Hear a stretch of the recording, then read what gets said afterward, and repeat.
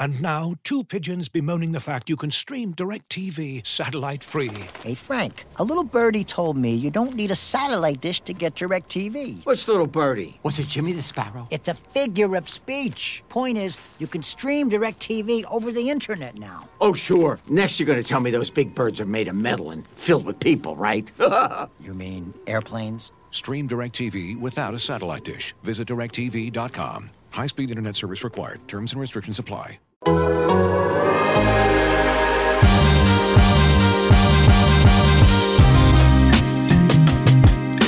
Welcome to Down to Dunk. I'm your host, Andrew Schlecht, part of the Athletic Podcast Network. With me, as always, on Wednesdays, is my good friend Alex Spears. Alex, what's up? Good morning. Good morning. Al, game one, the NBA Finals was last night, and the Suns took care of business. They did. They are a well put together team, you know? Because They really are. Because, you know, everyone, it felt like the Twitter conversation, if you weren't talking about how great Chris Paul was or how great DeAndre Ayton looked, you were talking about the Bucks defense. And I get it, because there were stretches in that game where it's like, oh my gosh, Chris Paul is switching on to Bobby Portis every single time and scoring on him every single time. And it's super frustrating in the moment. But on the other hand, if you look at that game as a whole, like, Bud tried everything. Like, they did their switching, they did the drop coverage. Finally, at the beginning of the fourth quarter, they go to the Giannis at the 5 lineup. Like, if anything, I came away from that thinking, like, the Suns just had an amazing game, and the Suns are a really, really good team that's very hard to defend. Because they can beat anything. Because when you have two guys who are so good in the mid-range, like, can't really play drop coverage. If you play switch, like, every Chris Paul team throughout history is going to eat switches alive.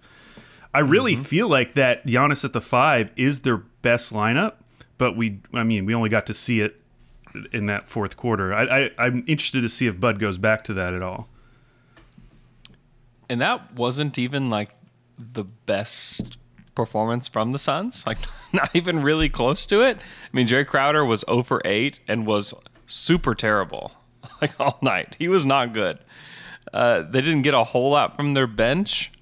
Saric went out with an ankle or the knee injury early in the game, and they were still able to win. I mean, if I were to tell you that, like, Jay Crowder misses everything, Saric goes out, and Giannis plays and has 20, 17, 4, 2 steals and a block, you'd have been like, oh my gosh, this must have been a very close game. Like, no. And even Middleton was really good. Middleton was hitting some crazy shots in the third quarter, trying to keep them in that game.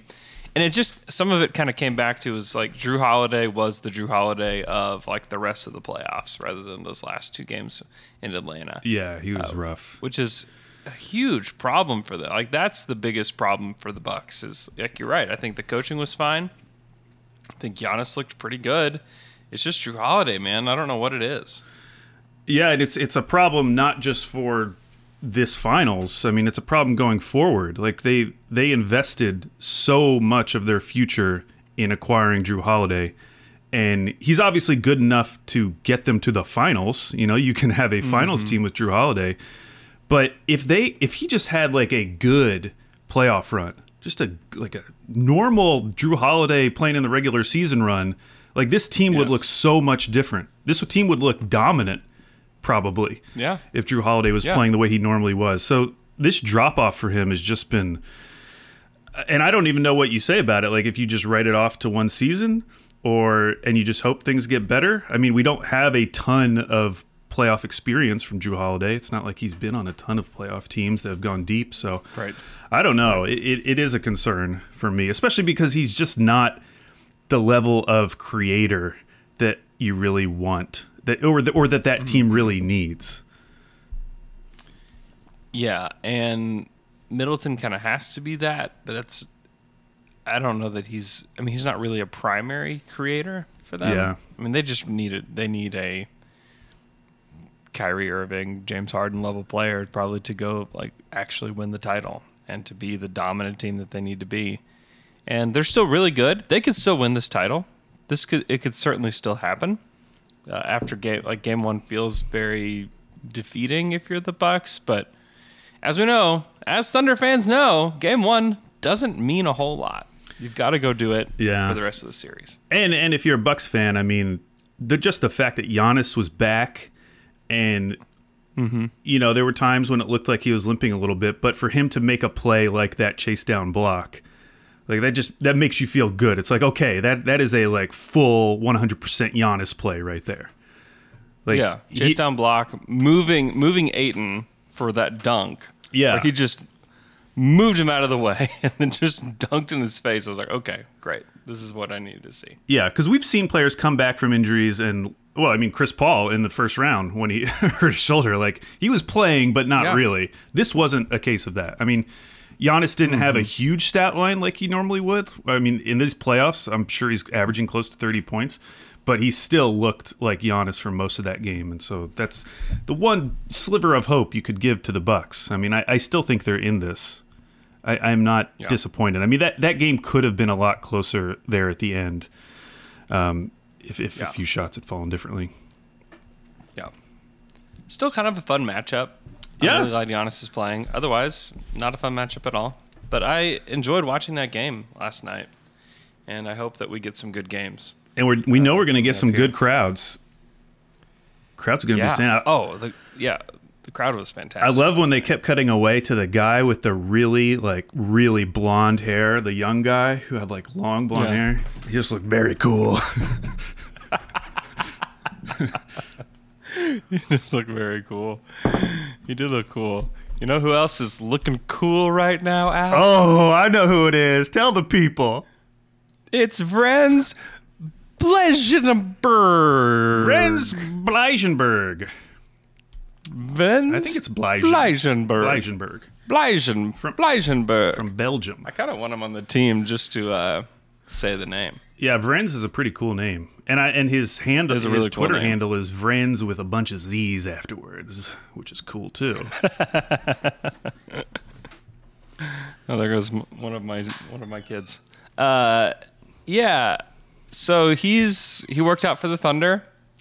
He likes to take Instagram photos and post them, and people like to retweet them. I don't know what to say about this. Well, it is funny that like Oklahoma City is such a tight-lipped organization, and so you never really hear about who's working out for them through them. But they can't really do anything to stop these guys from taking a picture of the gym and it's agents, it's the players, and number one thing. Please don't draw conclusions from who they work out, because they work out everybody and they talk to everybody. And if you use that, like, you're just looking at a whole draft board. Like, don't use that. That's just it's not crazy valuable information. Now, what you can do is take a look at the kind of player they are, the skills they have, the body type they have, what they can be. And Vrens very much fits the Thunder, right? Oh, for sure. High upside, weird, tall point guard-ish player. He's probably not a point guard in the NBA, but he's probably a guy that can handle in the NBA, similar to Poku. And I can't sit here and say I have watched a lot of him. I haven't yet. And I'm sure McKelly and I will eventually do a Thunder After Dark about him, just because people are so intrigued that we just have to do it. Yeah, I'll read the. So this is from read the Chad Ford's NBA Big Board. He just did a profile on him this week, and this is under his bottom line. He says Bleijenberg is a sleeper who profiles as a big 3-and-D wing with playmaking ability as a primary or secondary ball handler and the athleticism to defend multiple positions. Sounds pretty good. His production for Antwerp this season was inconsistent at best, and he's going to have to become a better rebounder and more reliable shooter. But he has the raw skills, size, and athletic ability that NBA teams desire. He feels highly underrated right now. It's hard to fathom NBA teams wouldn't want a 7-foot point forward who can shoot and is a good athlete. He plays in front of NBA scouts at another 30-team NBA workout in Minnesota July 8th through the 11th, so this week. If he opens eyes there, he's going to shoot way up boards. On talent, he's a top 20 pick. So you're taking him at 6 is the question now. You gotta. you gotta make sure he's gonna be there, Andrew. With the 6th pick in the 2020 NBA draft, the Thunder select Vrenz Bleijenberg. Vrenz Bleijenberg. It's a fun name to say. Yeah, I would. Oh my gosh! Can you imagine the Thunder broadcast crew saying Vrenz Bleijenberg? Oh no! I couldn't. Yeah, there's some pretty good names in this draft. I was looking through the list of names that we have found out they've worked out.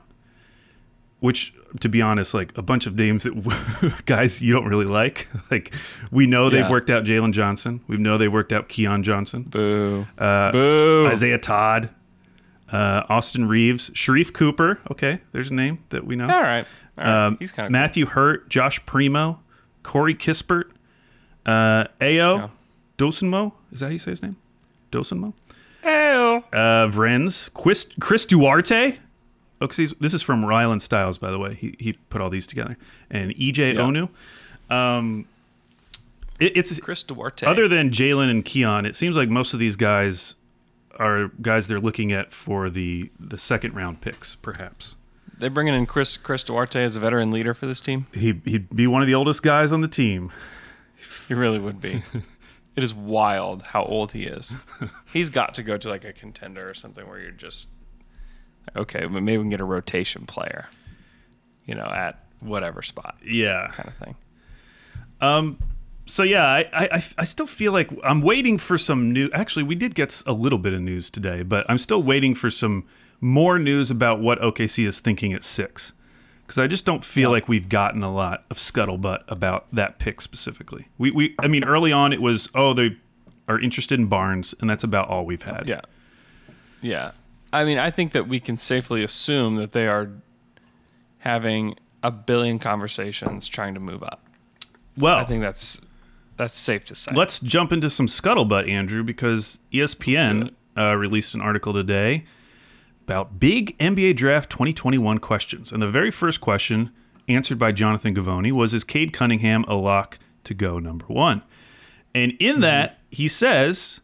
Teams including Cleveland, Houston, New Orleans, and Oklahoma City are among those making overtures to evaluate what it would take to move up to the number 1 slot, sources say, but those talks are at an early stage, and any trade is unlikely to be consummated until much closer to the draft, if at all. From all accounts, Detroit is comfortable standing pat at number 1 and taking Cunningham, but will be active in exploring the possibility of trading down and obtaining additional assets, with Mobley a potential target if something gets done.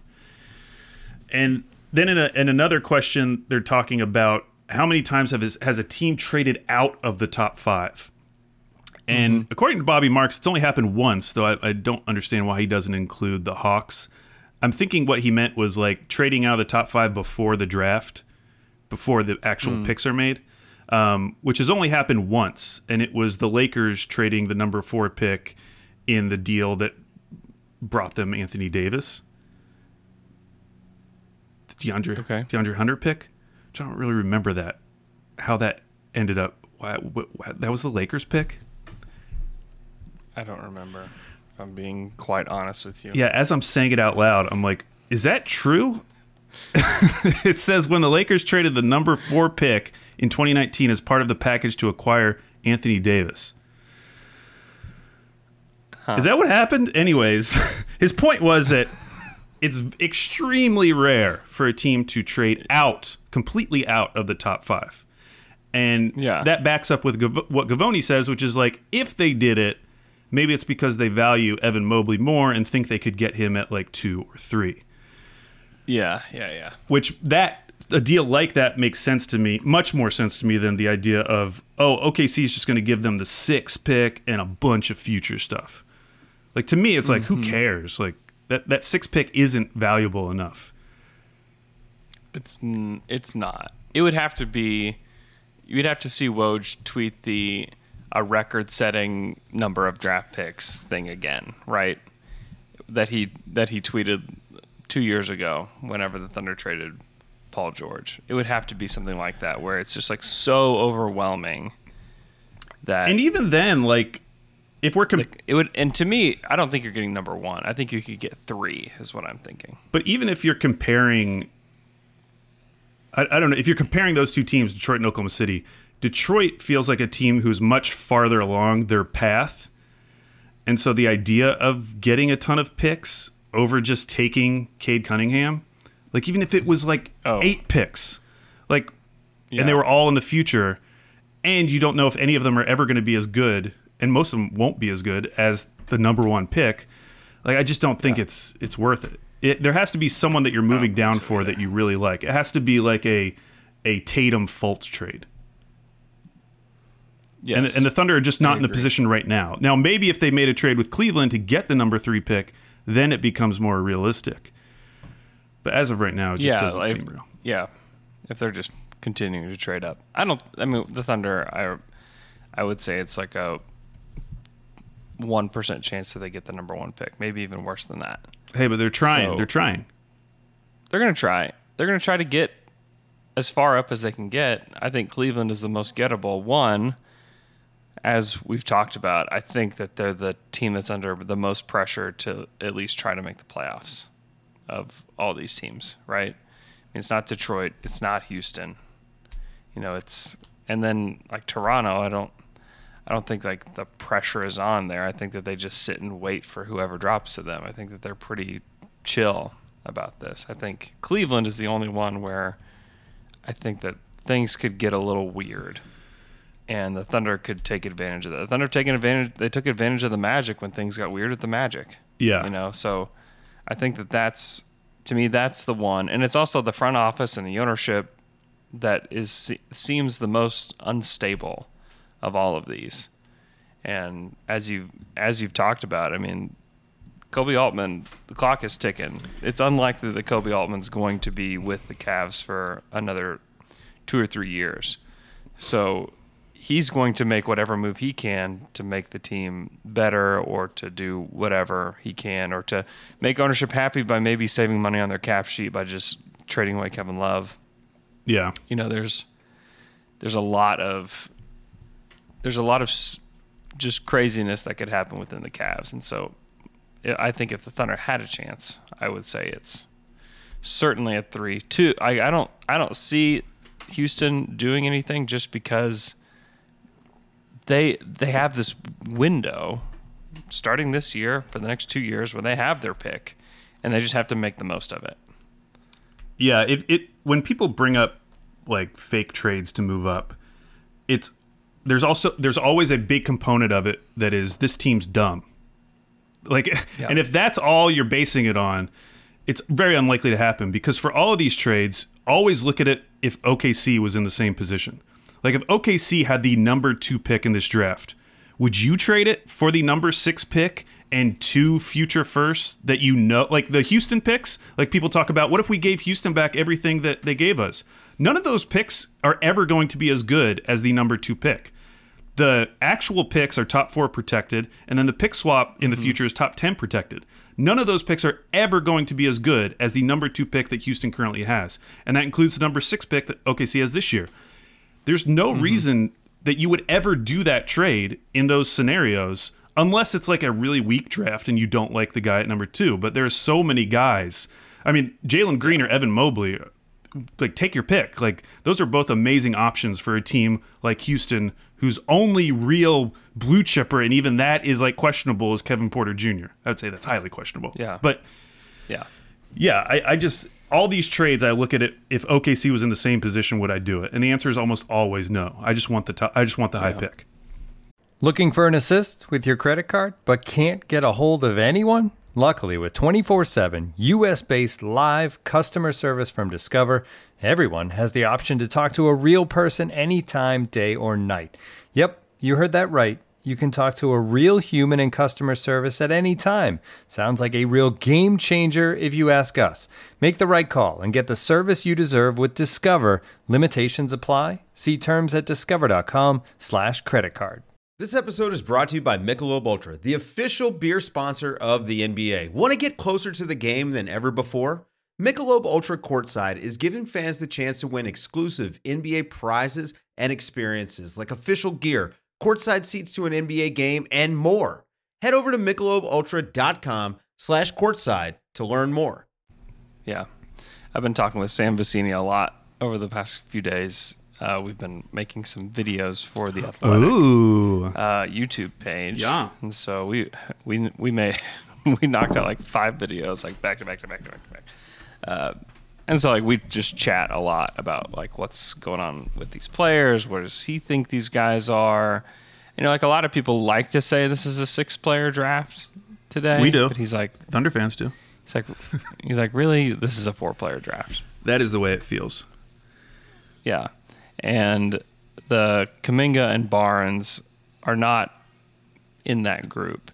And he made me feel so much better about like my evaluations of some of these guys, because I have been feeling a little bit crazy about the Jalen Suggs stuff, because he seems to be the one that's dropping. Right. And I kind of felt like I was taking crazy pills, because I watched Green and Mobley and Suggs a lot, and I'm just like, man, I just don't get it. Like, there's just so many more things to like about Jalen Suggs, and that's where Sam has him number 2, and he says like he basically has he's the closest to Cade of any of these guys in his opinion. So that made me feel better. And then he's got Mobley, and then he's got Jalen Green at 4. Yeah, I mean, basically, it's a 4-player draft if your team is in the top 4. It's a 5-player draft if you're the Magic, and it's a 6-player draft if you're the Thunder. 6-player. and we talked to Slater on Friday for our Saturday Slam and Jam show, and like I think everybody can fully admit once you get to 7, it's like, man, who do you like? It feels very flat. Oh, it feels very flat. Absolutely. From 7 to 19 or whatever, even to 20. Like, I've seen mock drafts where like Jaden Springer's at 20. Like, am I 100% certain that whoever is taken at 7 is going to be better than Jaden Springer? Like, I'm not sure at all if that's the case. I just don't know. And I can say, even like Scotty Barnes and Kuminga, I could say, okay, like those guys have because of their measurables, because of Scotty Barnes' skill set, because of Kuminga's upside, like, yes, those guys are certainly in like a tier of their own above everybody else. But then after that, it's just a crapshoot. And the thing is, like, one of those guys is going to be very good. Whether it be Book Knight or Zaire Williams, if he can get it together, or maybe Kispert's the one that shows out above everybody. Whoa! I didn't expect you to Keon go Johnson. Kispert there. Throwing in Kispert. I don't know. I like Kispert. I think that I don't think he's going to be a failure at the NBA level. I think he's just going to shoot the lights out. Yeah, I still feel very good about the depth of this draft. I do find myself like recalibrating what I think is a realistic goal for the Oklahoma City Thunder in terms of coming out of this draft. You know, I'm thinking more like with their 5 picks, if they could get 2 guys who were in a top 8 playoff rotation, I think that would be a massive success. That'd be great. That'd be great. That would be great. And that obviously you'd need guys that are not stars to be in a top. I mean, I guess you could have 8 stars, but you need to have other guys, and that's why, you know, I'm higher on guys like Moses Moody, who I feel like I can project him out, and I like what his floor and the combination of his ceiling is as like a really good role player. I wanted to ask you, because I've been thinking about this lately, the term best player available, because you always hear that BPA versus fit. What does that really mean to you? What does BPA mean to you? Yeah, it's a really interesting question, because it will be different for each team. So, I mean, you can say without a doubt that best player available for the Thunder means highest upside, right? I think so, and I think that's slightly different from when the process was going through. I feel like BPA for them was like highest value.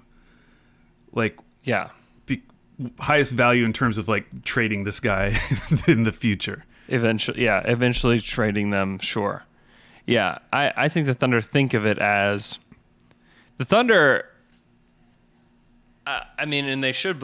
I believe that the Thunder have one of the best developmental systems in the NBA, and I think that because that's all they care about, it makes for a great situation for guys that maybe aren't ready. Like that's why you can be really excited about a guy like Vrenz, because he's just really in a really unusual prospect who needs development and needs to gain strength and all of these things. And the Thunder have a very player-friendly, even like fringe player-friendly system. I mean, we saw it this year. Guys that are on the fringes of the NBA looked really good for Oklahoma City. And it's because of the offensive system that they run. Like everybody, the more you touch the ball, the better these guys feel, the more comfortable these guys feel. Well, that's happening a lot in this Oklahoma City offensive system. And it's going to make guys look better. It's going to make guys feel better. And then plus they've got the coaches, just all they do is develop. That's all they care about. That's all they want to do. And so that's why they can look at Jonathan Kuminga where other teams might be horrified of taking him, and you can feel a little bit better about him. That's where you can take Scotty Barnes, who's like super skilled, but like really doesn't shoot it. Really just not at all. And doesn't really score. He averaged 10 points a game. Yeah. I mean, that would be, I think it's the least amount of points until you get to like Kai Jones. That's... And that's actually the reason why I brought up BPA, because yeah, I do think that best player available should mean which guy you think can be the best player available given everything. So his on-court ability, his floor, his ceiling, your coaching staff, your system, his intangibles. And I just look at someone like Scotty Barnes and I really start to wonder, because of the shooting issues and just like the lack of scoring that you just mentioned, would he be best suited as a primary ball handler? Like, is that actually the way to maximize his skills? And no, you don't think so? So then how are you? No, then what do you do? Because that is his best offensive skill. It's his best offensive. Passing is his best offensive So skill, taking the certainly. ball out of his hands, like, is that really maximizing his skill set? Is he the best player available if he's not going to be a primary ball handler on your team? It's not going to. It's not going to maximize the Thunder to put the ball in his hands full time, though, either. Well, that's what I'm wondering, if he's a good fit with the Thunder. It's one of the reasons why I like the fit. It's another thing I talked with Sam about. Like Sam thinks it's the perfect spot for him, because he is going to be a ball mover. He's going to be a guy that can be on either side of the pick and roll. He can handle on the pick and roll, and he can be the screen setter on the pick and roll. He's going to make good decisions. He's going to roll the basket. He's going to score around the basket. He knows where to be on the court. I mean, he's got to develop a shot. It's not that he won't shoot it. I think that he will. Can they at least, in the next 2 years, get him to the Dort level of shooting? This is the question. And I don't think it's impossible. I think there's people that say behind the scenes, like he's better than he was. He shot the ball better at Montverde than Cade Cunningham did. So there's more stuff there to him. And the thing about Scotty, like, he cares so much about being part of the team. He cares so much about winning. He cares so much about doing what the coaches ask of him. And like Florida State's it's not the greatest place for guys to showcase scoring ability, because they just love to move the ball. They love to share the ball. And so people would make the case that he just didn't get a chance to show off what he can do. And I don't know what to think about that, to be honest, because I can just tell you what I watched. And so these are all just stories, and these are all just like stuff that people have said about him. And I don't know, I believe in his ability to be on a rotation, like you said, a top 8 rotation player on a championship team. Absolutely. I think that he is absolutely that. And he's a guy that's he'll make your team better just through his presence, period. his competitive mindset, he's going to be. If the Thunder take him, I will be beating down the door of like Thunder PR to let him come on the pod, that kind of thing. Yeah. Like I think he'd be great. And so I think he's for sure like top 8 championship rotation player. I don't have any problem with that. Now, are we talking, is he your number 2 guy? Which I think is what we're, as Thunder fans and people that watch them, like, that's what we want, right? We want to find Shea's running mate here. This is what we want. And is he that? I am, that's where I feel like you do. Like, I'm very, very unsure if that's the case. I mean, without a shot, I would say no. Like, without a shot, it would be definitively. it would be very, very difficult. And he's not a complete non-shooter. But he's got a ways to go. Like I would be surprised if we got 5 years down the line and Scotty Barnes is like afraid to shoot the basketball and he's a liability and he's record scratch. He's like I don't think he's that. I don't think he's those things. But there's concerns there. But if you get to let's say the draft goes like this: Cade, Mobley, Green, Suggs, Kuminga, which is kind of what we've thought all along, right? Mm-hmm. What do you do? I am a huge fan of Moses Moody, and I would rather bet on his shooting. Oh Lord, Al! What? Why? Why should I be so amazed with Scotty Barnes? Al. Like, you know what I went back and watched yesterday? 2015, I believe that was the year. Pre-draft shooting of Willie Cauley-Stein. You know who was draining threes? Willie Cauley-Stein. You know how many threes Willie Cauley-Stein has taken in his career? 30. I do not believe in Scotty Barnes' shooting. I have no reason to believe in Scotty Barnes' shooting. Yeah. So I have to, the most likely scenario is that he does not shoot. And if he does not shoot, I don't think that player is the best player available for Oklahoma City at number 6. I think there's maybe a 10 to 20% chance that he becomes an average shooter in the NBA. And if that's the case, I'm not prioritizing that player at number 6. Yeah. He just fills lots of gaps, is the thing that Barnes would do that Moody would not do. But he also... I think Moody projects as a really nice role player. But Barnes also locks you in to a much more difficult team building concept because you have to surround him with shooting. You have to. Yeah. You cannot have... Yeah. I mean, Dort, we talk about Dort as a shooter now, and he's obviously very willing to shoot. But he tailed off at the end of this year, as we all know. He had multiple months shooting under 30% from 3. He was 34% of the year. We'll see what he is when he comes back. But you start putting these pieces together that you like long-term, because we've talked about, the guys we really like, Shea, that we feel good about going forward, Shea, Dort, and for me, Ty Jerome. For somebody else, it might be someone else. But, you have to have shooting. Okay. And so if you bring in someone like Scotty Barnes, I'm not going to do the thing where I'm just going to anticipate he becomes a shooter, because I don't think that's the most likely scenario. I don't disagree with you. I just think that it puts... This is here is exactly where we're talking, where a trade down would make some sense. I wouldn't take Moses Moody at 6. I would call the Kings and say, what can we do? How can we swap? How can we help extract value?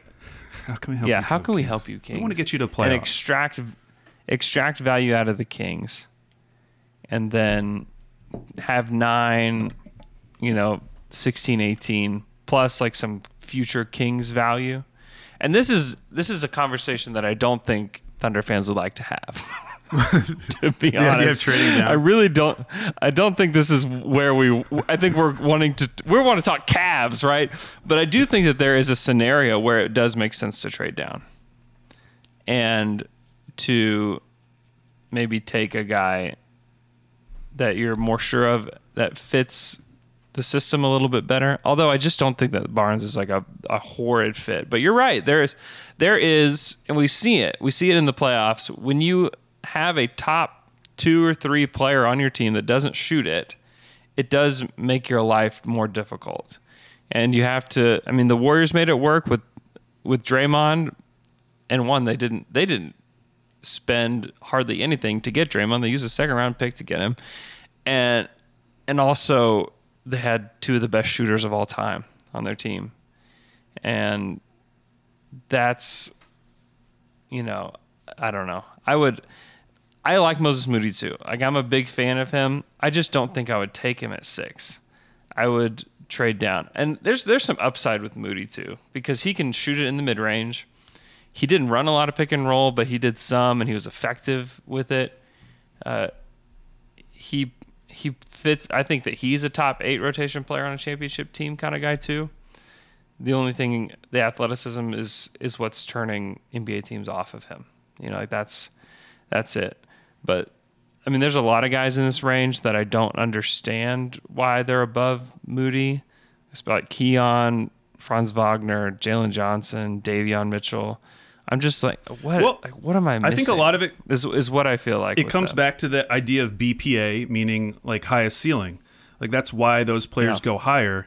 And we see it every year. I mean, we're seeing it right now in the finals with basically all of these guys on these teams who were not high lottery picks. I mean, Devin Booker, Mikal Bridges, over on the Bucks, obviously Giannis, but Chris Middleton, Drew Holiday. Like, none of these guys were like top 5 picks outside of CP3 and DeAndre Ayton. And so I wonder, like, why we pass. Well, I know why it is. It's because we are so focused on ceiling, and we so want to get that ceiling because it seems like we're going to have this one swing in it. We got to take the guy with the highest ceiling. But I do think sometimes that takes you down bad roads. More often than the majority of time, guys don't reach their ceiling that you're grabbing there.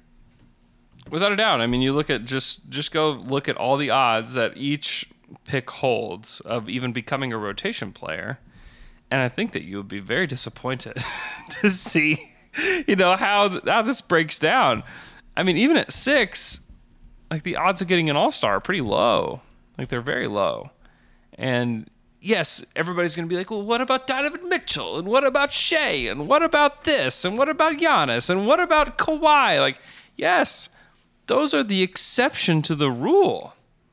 You can't use those examples and say, well, they got them at that spot, or Damian Lillard was picked 6, so that means that things are going to be great for us.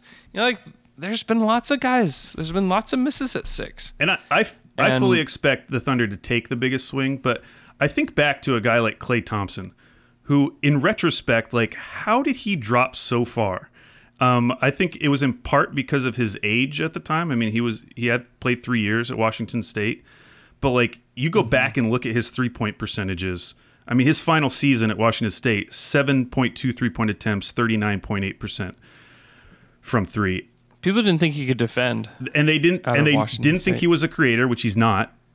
And they didn't see him as a very athletic guy, which he's, in comparison to other guys in the NBA, he's not. But if you look at him for what he actually did and the relevance to the modern NBA, he would have been a good pick. And that's the way I feel about Moses Moody. Moses Moody does things that already project to be the things that you need in the NBA, and yet we decrease it. We send him down the draft boards because, well, he might not be athletic as this other guy. Even though I still think he'll be a good defender. He definitely has the size for it. I don't know. I'm starting to. How high would you just take him at 6? I don't know if I would right now, but I will tell you that I like him more than Scotty Barnes. If I would have applied myself, I could have gone to the NBA. You think so? Yeah, I think so. But it's just like, it's been done. I didn't want to, I was like, I don't want to be a follower. Hi, I'm Jason Concepcion. And I'm Shea Serrano. And we are back. We have a new podcast from Wondery. It's called 6 Trophies. Woo! And it's the best. Each week, Shea Serrano and I are combing through all the NBA storylines, finding the best, most interesting, most compelling stories, and then handing out 6 pop culture themed trophies for 6 basketball related activities. Trophies like the Dominic Toretto I Live My Life a Quarter Mile at a Time trophy, which is given to someone who made a short-term decision with no regard for future consequence. Or the Christopher Nolan Tenet trophy, which is given to someone who did something that we didn't understand. Catalina Wine Mixer trophy. Ooh, the Lauryn Hill, you might win some, but you just lost one trophy. And what's more, the NBA playoffs are here, so you want to make Six Trophies your go-to companion podcast through all the craziness. Follow Six Trophies on the Wondery app or wherever you get your podcasts. Listen ad-free right now by joining Wondery Plus. Yeah, he fits the modern NBA way better. He is easier to plug in to the Thunder than Barnes is. There's no doubt about it. And I don't think there's a wrong... I'm going to ask you a question. I don't think there's a wrong answer to it. But if I could tell you that at pick 6, you could either get someone who's equivalent to Mikal Bridges, who on this Suns team, fourth player, fourth best player on a very good team, or you could take a guy that has somewhere between, but has, let's say, no realistic shot to be an all-star in the future. Or you could take a guy that has a 10 to 20% chance of being an all-star. I would take the 10 to 20% chance to be an all-star. Yeah. And I don't think that's wrong. I would take the swing. I believe. I mean, we've seen it through the years. Like, that's the Thunder mentality too. You just look at who they took. And obviously, like, a guy like Bazley doesn't have that high of a chance to be an all-star, but maybe it's like 5 to 10% chance to be an all-star, just because he's so unknown and he's got this like kind of wacky skill set. And you look at Brandon Clark, and you're like, certainly Brandon Clark does not have all-star potential, but he's like a good role player. And the Thunder said, we'll swing. Right. Which is why I fully expect them to take Scotty Barnes. I would be shocked if they took Moses Moody. Yeah. Or if the order goes Cade, Mobley, Green, Suggs, Barnes, which wouldn't shock me. Like, then the Thunder will probably take Kuminga. And I have done all... Would you feel better about Kuminga? I do. I've almost done a full 180 on Kuminga. And you know what? Wow! You know what it is? And especially comparing him to Barnes, it's the willingness, the desire to be a scorer that gets me excited about Kuminga. In a way that Barnes does not have that. He absolutely wants to be... Yeah, I would say it's easier to project two things with him. One is that he could be your second scorer next to Shea. Right. 2, he could be out of the league faster than anybody else in the top 6. Like, those are the two easiest things to like project with him, because goodness gracious. And I don't have enough information, but when I watch him, and this is me giving him like every single benefit of the doubt, which maybe he doesn't deserve. Sometimes you give people the benefit of the doubt, they don't deserve it. But I'm giving it to him, and I'm just thinking, where is the accountability with him? Because he was thought to be a guy that projects as a really nice defender, and Jalen Green was thought of the guy that wasn't, and Jalen Green was like a lot better on defense for the Ignite. Yeah. And I just wonder if it's accountability. With like the Thunder, I would, to me, outside looking in, I think that there is a lot of accountability with regards to development and defense and stuff like that with these guys. And I think that's good. And if he could ever get it together, because he can drip, like I don't know, it's hard to describe him, because you want to say he's raw, and he is, but he also possesses all of the skills that you want. He just has them in like small bursts here and there. And can you turn those bursts into some consistency? Which is the same thing the Thunder are trying to do with Poku, right? Like, Poku has these flashes and moments where you're like, wow, like that's an all-star move. Or that's something that like 3 guys in the NBA can do. Or like that's a pass that nobody can throw at that size. And then he does like 5 stupid things. Yeah. And you're like, okay, how do we eliminate those? And I think it's going to be the same thing with Kuminga. Is, wow, he just dribbled up the court, step back 3 on Kawhi Leonard, swished it in his face. And then like the next 3 possessions, he's trying to like go through Zubac and like throws the ball off the side of the backboard. And you're like, what is he doing? What did he see there? Like, that's the battle that's going to occur with Kuminga with his development. And can you eliminate the in-between moments for him will be the big question. And that's why, going back to the BPA conversation, like Kuminga feels more like a BPA pick in terms of highest ceiling than Barnes does to me. Barnes almost feels more like a floor play, because I believe in his floor in terms of defending, in terms of passing. Like, there's a ton to like about Scotty Barnes, and I fully agree with you that he is like a top 8 guy on a championship team. But like the ceiling is much more harder for me to see with Scotty Barnes in comparison to Kuminga, where even though it's unlikely to happen, like I see it. Like you see it just in the way he plays. He plays like a superstar would play. Mm-hmm. Yes, he has a projectable all-star posture and the way that he thinks of himself and the way that he tweets. The way he tweets. Certainly the way he tweets. You can see it. Yeah, I wouldn't be afraid to do it if I were the Thunder. And I don't know what they think about him. I don't know what they think about Barnes in comparison. I have no idea. And the truth is, like, nobody else does either. Like, this is, I think it's going to be quite a mystery. And we are having a draft party. I will have details on that by Friday. So on Friday, we're going to announce where it is. So just be prepared to just hang out with us again, like you guys did on draft lottery night. And I think it could be a really wild night for the Thunder as to who they take and what trades they make. And so I think it could be a crazy If you think night. back to like the Bays draft or the Terrence Ferguson draft when you had parties, like so much of the focus was just on that one pick.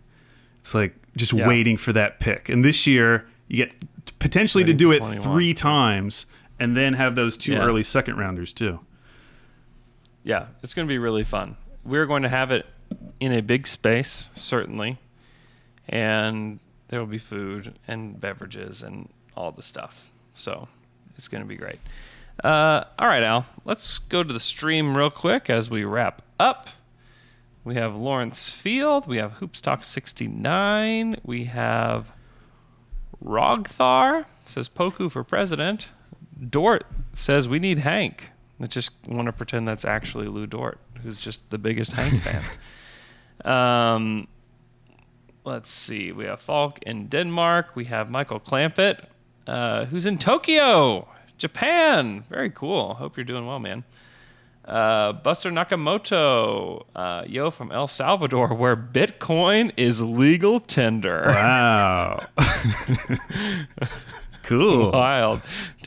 Going away from the American dollar. Awesome. Miguel de Vela says, what's up, boys? Let's see. Hoopsock 69 is loving friends. Loving friends. Oh, my gosh. 2016 Western Conference Finals, Andre Robertson's Mercedes friends. Okay. Like that. Oh, my gosh. Okay. There's a shirt coming on that one. Oh, gosh. Miguel de Vela says, would you rather have Nader or Justin Jackson win the championship? Oh, it's got to be Nader. Which is a real question. Oh, it's got to be Nader. He came on the pod, told a hilarious story. If you haven't listened to Abdel Nader on Down to Dunk, he tells this hilarious story from when he moved from Egypt to Chicago, and it's the greatest thing. I love that guy. He was honestly my favorite guest I've ever had on that was a player is definitely Abdel Nader. So go check that one out. That was great. Jess African Kiwi says, hey guys, bless you today. So stoked for Phoenix. Good night from Perth. It's late in Perth. Let's see. Tommaso Ferrero says, Barnes closing the gap with the top 5 is definitely the best thing that happened to us since draft night.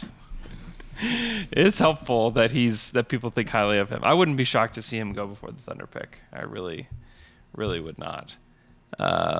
Western Conference 2016 Western Conference Finals, Andre Robertson, which I hope is just Andre Robertson watching this, says that Mike Schmitz did a film study with friends back in April that hasn't dropped yet for some reason.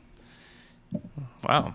Are you editing Mike Schmitz videos? Wow. Just wondering what's happening with them? I don't know.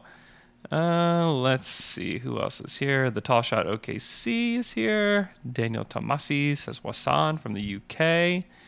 Evan Christian says what's up. Evan McDaniel says he's hopping on from Stillwater. Alex Bullerjack, my friend, says if Kevin Love plays well in the Olympics, does that negatively affect Sam Presti's leverage, or is it a non-issue regardless due to salary? Well, did you see that article came out today that like Why is Kevin Love on Team USA? There's one reason. It's Rudy Gobert, because they're going to be playing France, and they want to play Kevin Love as a small ball center to stretch Gobert out. I mean, I feel like there's a lot of guys who could have done that, but whatever. But yeah, I mean, they're going to win the gold, so it's going to be hard for him to look bad. I mean, I feel like this can only boost it. Now, if he goes over and shoots like 20% from three, I guess it could get even worse for the Cavs. But could be great for the Thunder, right? Oh man! All right, let's fire through the rest of these, and then we gotta go. So from Phoenix. Here. Jay Smith was on here saying that he wants Moody and Barnes. He's greedy. Wants both. He says both, Alex. That's what he wants. That would actually be kind of great. Let's see. White Black says Kuminga needs 2 or 3 development years with OKC shine. Absolutely. That's the plan. That's one of the good things about him is that he makes you bad for even worse next year. Kuminga does. That's part of the plan. James Anderson says that you're correct. I don't know what you're correct about, but you're just correct. Awesome. He's talking about Moody. That if Moody's your guy, don't trade down. Just take him. Take him at 6. All right. Hope you guys have a great day. And we'll talk to you guys again on Friday.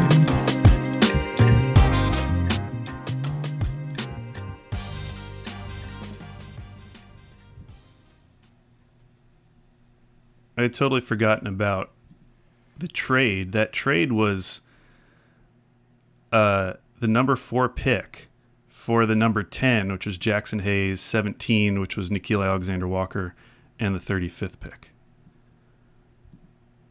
I completely forgot about that trade. As you've probably heard by now, we've teamed up with BetMGM this season. We'll be using BetMGM lines to make all of our picks, and we'll have special offers for our listeners each week. If you haven't signed up for BetMGM yet, use bonus code The Athletic, and you'll get a 1-year subscription to The Athletic, plus up to a $1,500 first bet offer on your first wager with BetMGM. Here's how it works. Download the BetMGM app and sign up using bonus code The Athletic. Make your first deposit of at least $10. Place your first bet on any game and claim your voucher for a 1-year subscription to The Athletic. See BetMGM.com for terms. U.S. promotional offers not available in D.C., Mississippi, New York, Nevada, Ontario, or Puerto Rico. Gambling problem? Call 1-800-GAMBLER. Available in the U.S. Call 877-8-HOPE-NY or text HOPE-NY 467-369 in New York. Call 1-800-NEXT-STEP in Arizona. 1-800-327-5050 in Massachusetts. 1-800-BETS-OFF in Iowa. 1-800-270-7117 for confidential help in Michigan. 1-800-981-0023 in Puerto Rico. First bet offer for new customers only in partnership with Kansas Crossing Casino and Hotel. Don't forget, if you haven't signed up for BetMGM yet, use bonus code The Athletic, and you'll get a 1-year subscription to The Athletic, plus up to a $1,500 first bet offer on your first wager.